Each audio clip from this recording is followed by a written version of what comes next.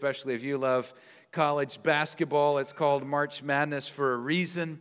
It's a little crazy every year when the NCAA has their tournament, men's and women's teams get together, and they start this royal battle to see who's going to be the national champion. This was the first year for the Swan family to all fill out brackets. So Titus and Timothy and Allison and Shauna and I each took our turn, and we filled out our brackets. We were getting ready for March Madness, and Titus came to me, and it was his time to fill out his bracket, and I just kind of explained the parameters and showed him the seedings so that he could have something to go off of as he was picking his team. And then I explained how it's madness. It doesn't really work the way that it's supposed to work. So, it's totally up to you, whatever teams you wanted to pick. Well, Titus decided that he was a loyal Texan, and so his Final Four had Baylor, had U of H, and had Texas, and then Gonzaga, because everybody was talking about Gonzaga. So that was his Final Four, which worked out pretty well. He got 3 out of the 4 Final Four, and he decided that as a loyal Houstonian, the University of Houston was going to win the national championship. So Titus drew up his bracket. We all drew up our bracket, and we had no idea that the 7-year-old was going to whip us, all of us. As we were going round by round, we kept watching it. The first round passed, and Titus was in first place out of the 5 Swans. He was in the first place, well in the 90s nationwide, and we thought, wow, this is an amazing start. Went to the next round and the next round, and Titus continued to excel. By the time we were going into the Final Four, Titus was in the 98.6th percentile of the nation. Not only was he whipping the Swans, but he was whipping most of you as well. Little Titus was making it happen.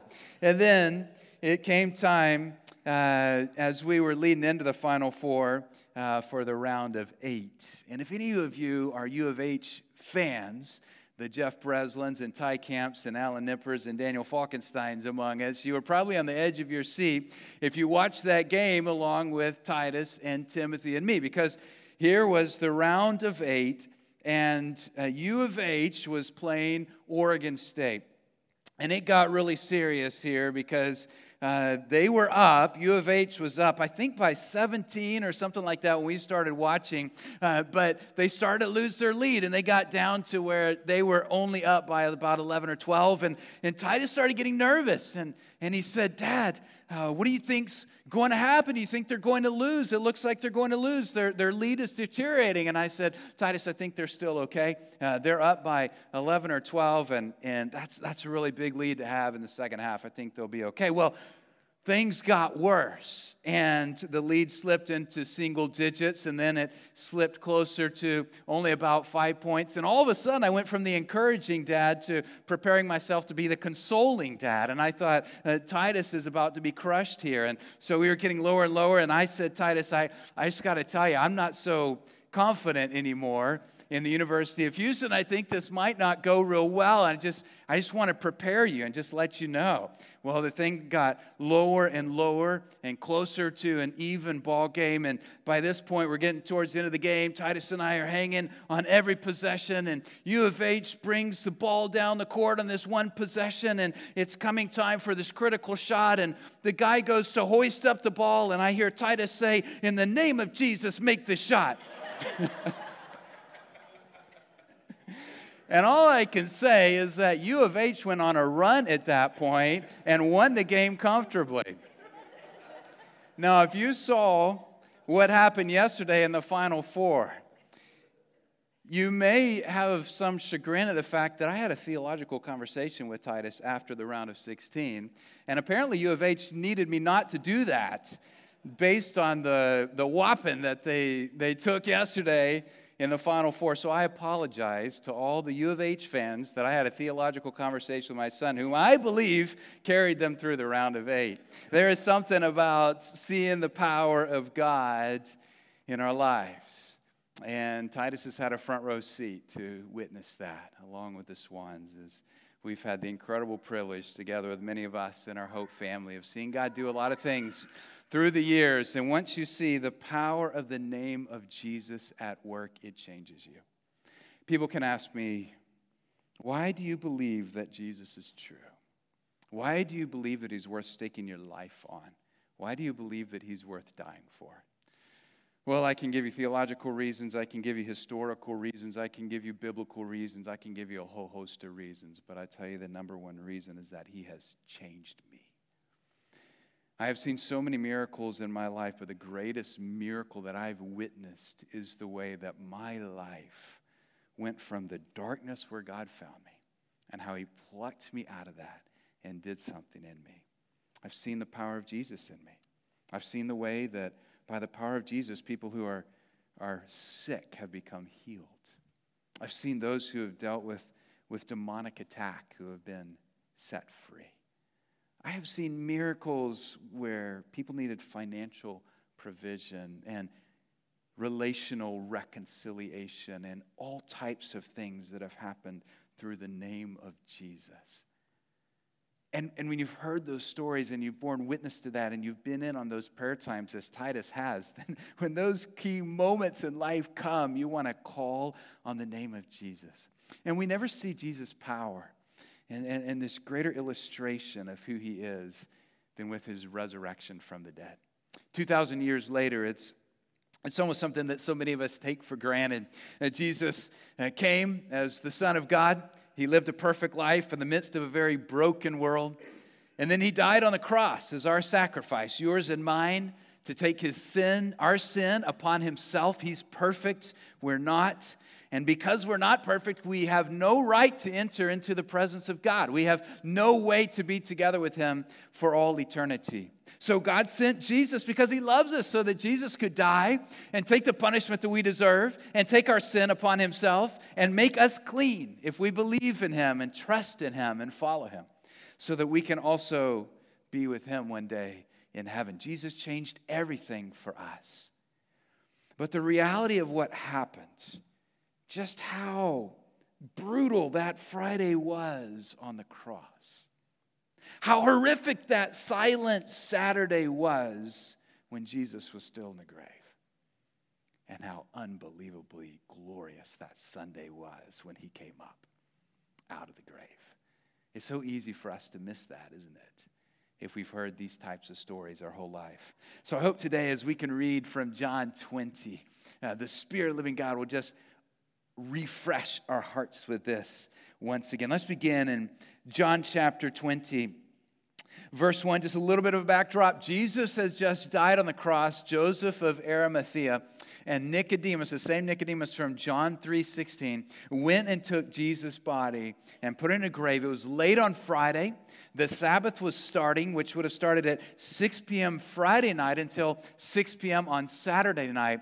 And as good Jews, they could not do work on the Sabbath and had restrictions on the Sabbath. It was their day of rest. And so they were rushing to get Jesus in the grave by 6 p.m. on Friday. Saturday was, I think, the worst day in all of history. Jesus is in the grave, and the disciples cannot do anything about it. And then you come to early, the first day of the week, which would be Sunday, which is now our day of worship because it's the day when Jesus rose from the dead.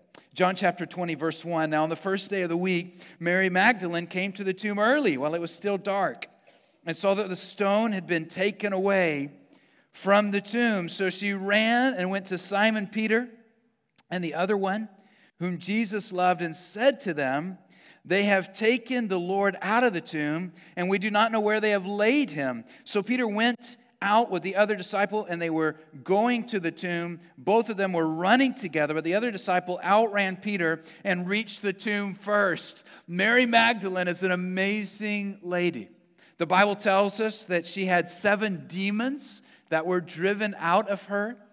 We think that she was a lady who deeply loved Jesus because of how he had touched her life. If you read through the scriptures, at the moment when Jesus was on the cross, there were some ladies that were there, a handful of ladies, and Mary Magdalene was one of them. And I love the fact that early on Sunday morning, she is there rushing to the grave because she wants to finish preparing his body for burial. She came back, she found Peter and the other disciple whom Jesus loved, who was probably John, the author of this book. So Peter and John. And what did they do when they heard the news? They rushed to the grave. What you see in these followers of Jesus is just an overwhelming love for him. They deeply loved him.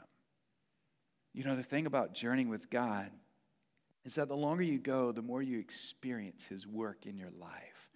There's so many reasons why I love our King, but I can tell you that the most personal is because of how he has touched me and rescued me. And I've seen him do things in myself I never thought was ever possible. I've seen his mercies and his blessing and his grace on our lives. As Monica was singing earlier, I just had tears in my eyes worshiping our King, the things that he does for us that we will never deserve. And you almost get that picture here with Peter and John and Mary Magdalene. They were rushing to the grave because they wanted to see what had happened to their Lord. Verse 3, so Peter went out with the other disciple. They were going towards the tomb. Both of them were running together, but the other disciple outran Peter and reached the tomb first. And stooping to look in, he saw the linen cloths lying there, but he did not go in. Then Simon Peter came following him and went into the tomb. He saw the linen cloths lying there. Now, these are the cloths that would have been wrapped around Jesus, linen cloths around his body when he was buried, and a face cloth that went around him. They would have wanted to unwrap him then on Sunday to finish preparing his body for burial, but he would have been wrapped up. So when they walked in, when they rushed in, Simon Peter and John, Peter saw the linen cloths lying there, verse 7, and the face cloth which had been on Jesus' head, not lying with the linen cloths, but folded up in a place by itself. Of the entire resurrection story, this is what amazes me the most. There was a face cloth around Jesus, as well as the linen cloths around his body. And when they walked in the tomb, they saw the linen cloths there and the face cloth that had been folded up. Now, the concern at that time was maybe grave robbers had come and stolen his body, but they wouldn't have folded up the face cloth, much less taken off the rest of the cloths. They would have just grabbed the body with the cloths wrapped around and run.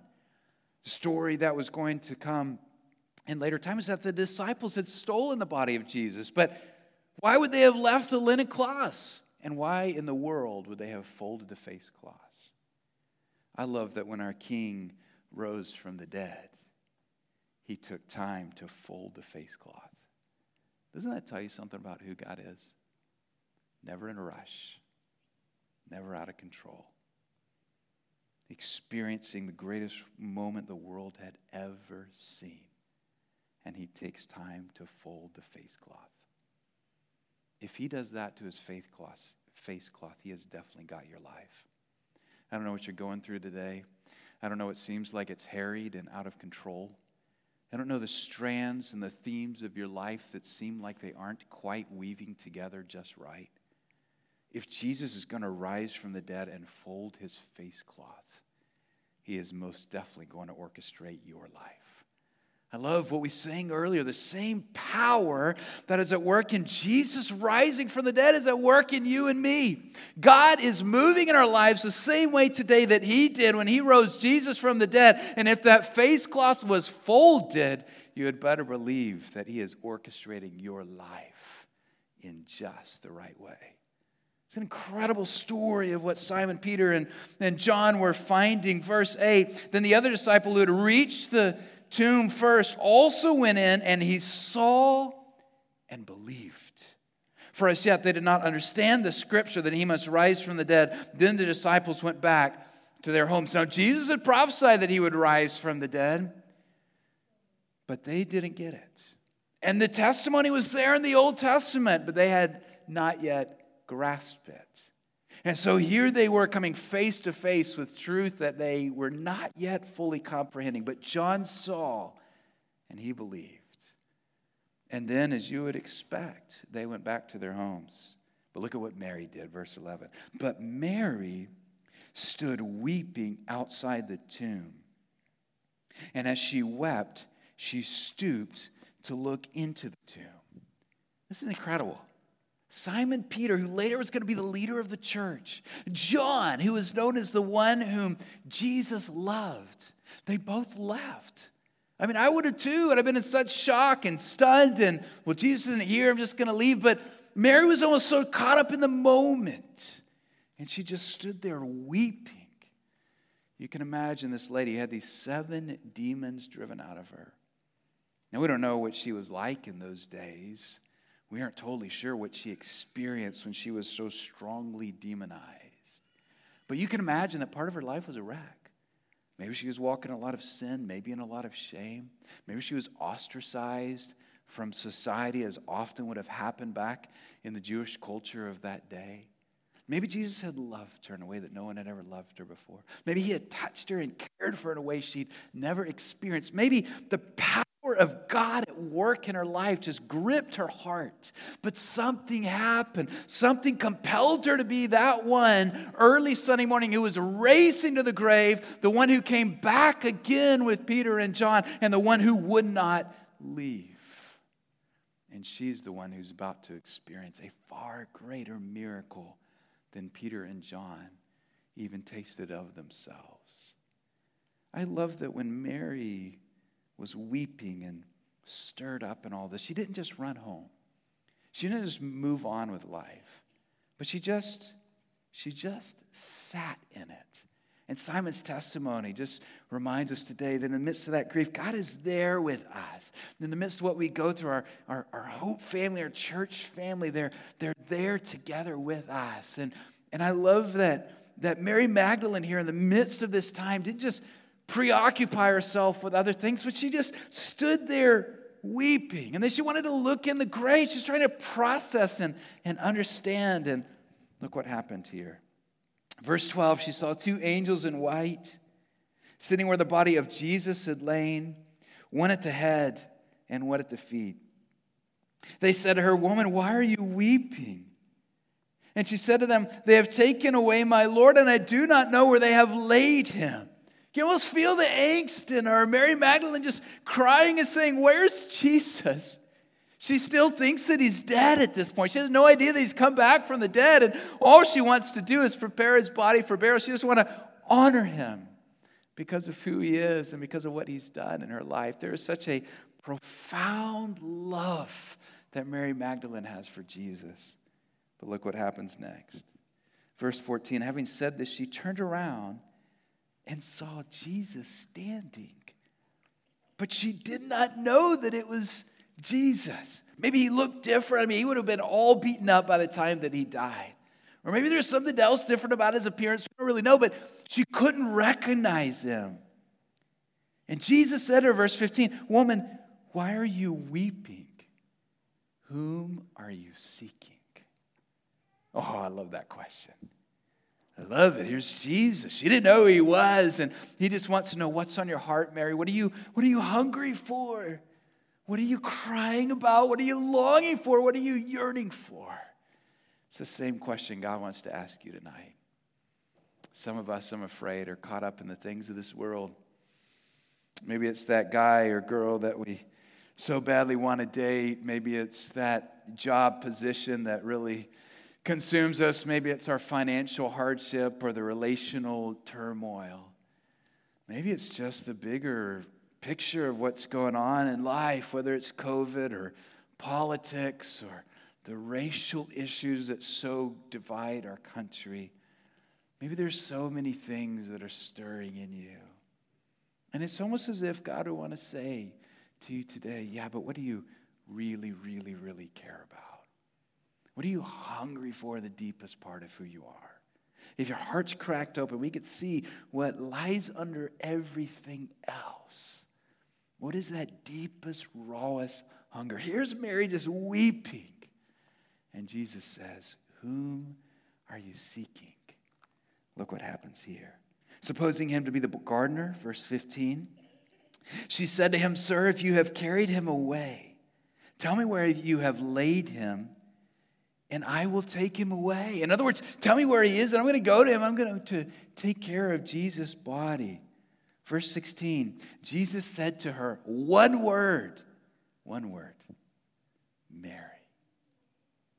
She turned and said to him in Aramaic, which was the common language of that day, "Rabboni," which means teacher. So that's how Jesus was commonly addressed. He was a rabbi, so Rabboni, and he was commonly addressed as teacher. But how did Jesus speak to her? He just called her by name. God knows you today. In the midst of wherever you are and whatever you're going through, maybe you haven't prayed in years, but He knows you. He loves you. He cares for you. And today He just reaches out His hand just to touch your heart and just to call you by name. This past week, I was facing a real issue with my passport. I really needed to get a passport appointment, and something's going on with travel in this country, and that more and more people are starting to travel again because of COVID vaccines and everything else, and it's become really hard to get a passport appointment. It can be like months now. So I had been working on this for a couple weeks and kept making calls and doing research and trying to do all I could, and I could not for the life of me find an appointment, and I needed one really quick. And so finally, after I don't know how many phone calls with my sister helping me out and making calls, I was making calls. Finally, I got through to a guy, and he said, "Sir, the next passport appointment is going to come up in June." And I began to plead my case about how I just so desperately needed to get in if there was any way possible. And then he said, "Well, actually, I have an appointment tonight, and it's at 8 p.m. downtown Houston, if you can be there." And I said, "I'll be there." And I couldn't believe how God had just opened the door. So I rushed down there. I didn't know any office in downtown Houston was open at 8 p.m., but I got there, went in, and had my passport appointment. And as I started, I was interacting with one lady who was helping me, and there was another lady, the supervisor, in the back. And she was hearing about how I'm going back and forth to South Sudan, so she started talking to me, asking why.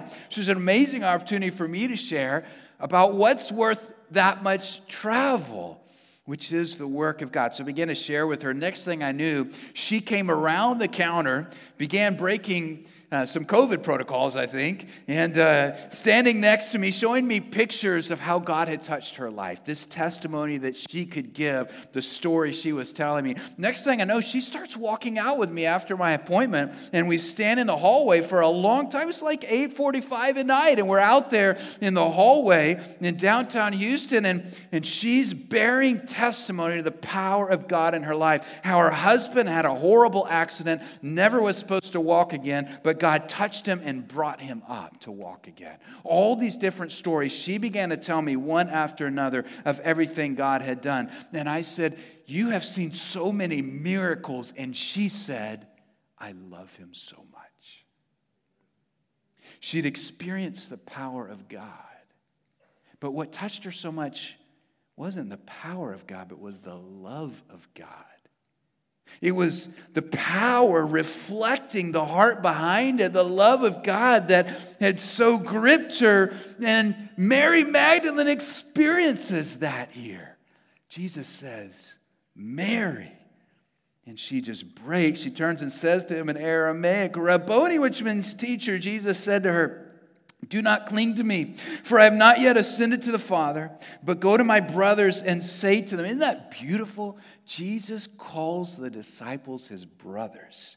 "Go to my brothers and say to them, I am ascending to my Father and your Father, to my God and your God." Mary Magdalene went and announced to the disciples, "I have seen the Lord," and that he had said these things to her.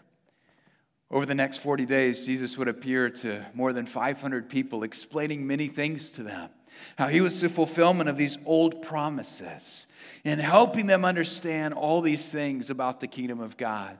And then he would ascend into heaven and he would give his Holy Spirit, his presence to dwell within the hearts of all who love Jesus, who follow him, and who surrender everything to him.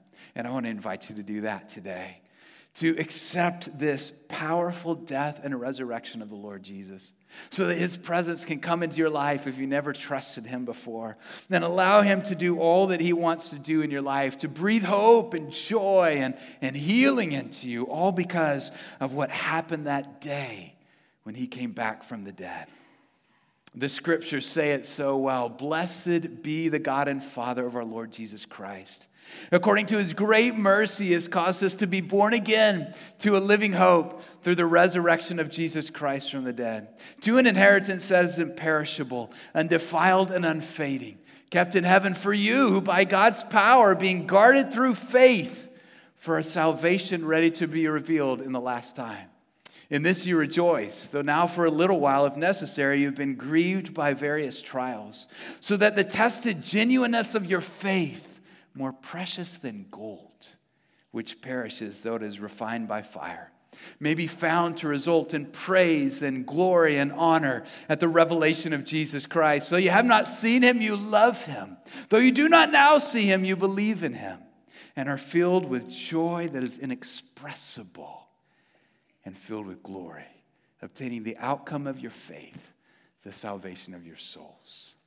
Let me ask you to stand. Let me ask our music team and our prayer team to come as we move into this time of prayer. We want to invite you to come to our prayer team up front as we begin to sing. In a moment, you'll have that opportunity, whether you're a guest or a covenant member. We would be honored to pray with you, believing that God is the same yesterday, today, and forever. That his power is with us today. That same power that brought Jesus back from the dead, that this resurrection story is alive in our hearts and alive in this place. I don't know what you're going through today, but I know the God of miracles. And I know that he'd love to meet you and touch you in power. Father, we thank you for how you are stirring in this place today. For the power of singing to you, praying to you, bearing testimony to who you are, and now hearing from your word, from the scriptures, from the Bible. With this incredible story of 2,000 years ago that has altered our eternities. Thank you for the power of the name of Jesus and how when we pray in his name and walk in his name, we are forever changed. Father, I pray for any of us across this room tonight that have yet to surrender all things to you. Maybe even tonight we came through these doors just holding on to certain aspects of our lives, struggling to release it all to you.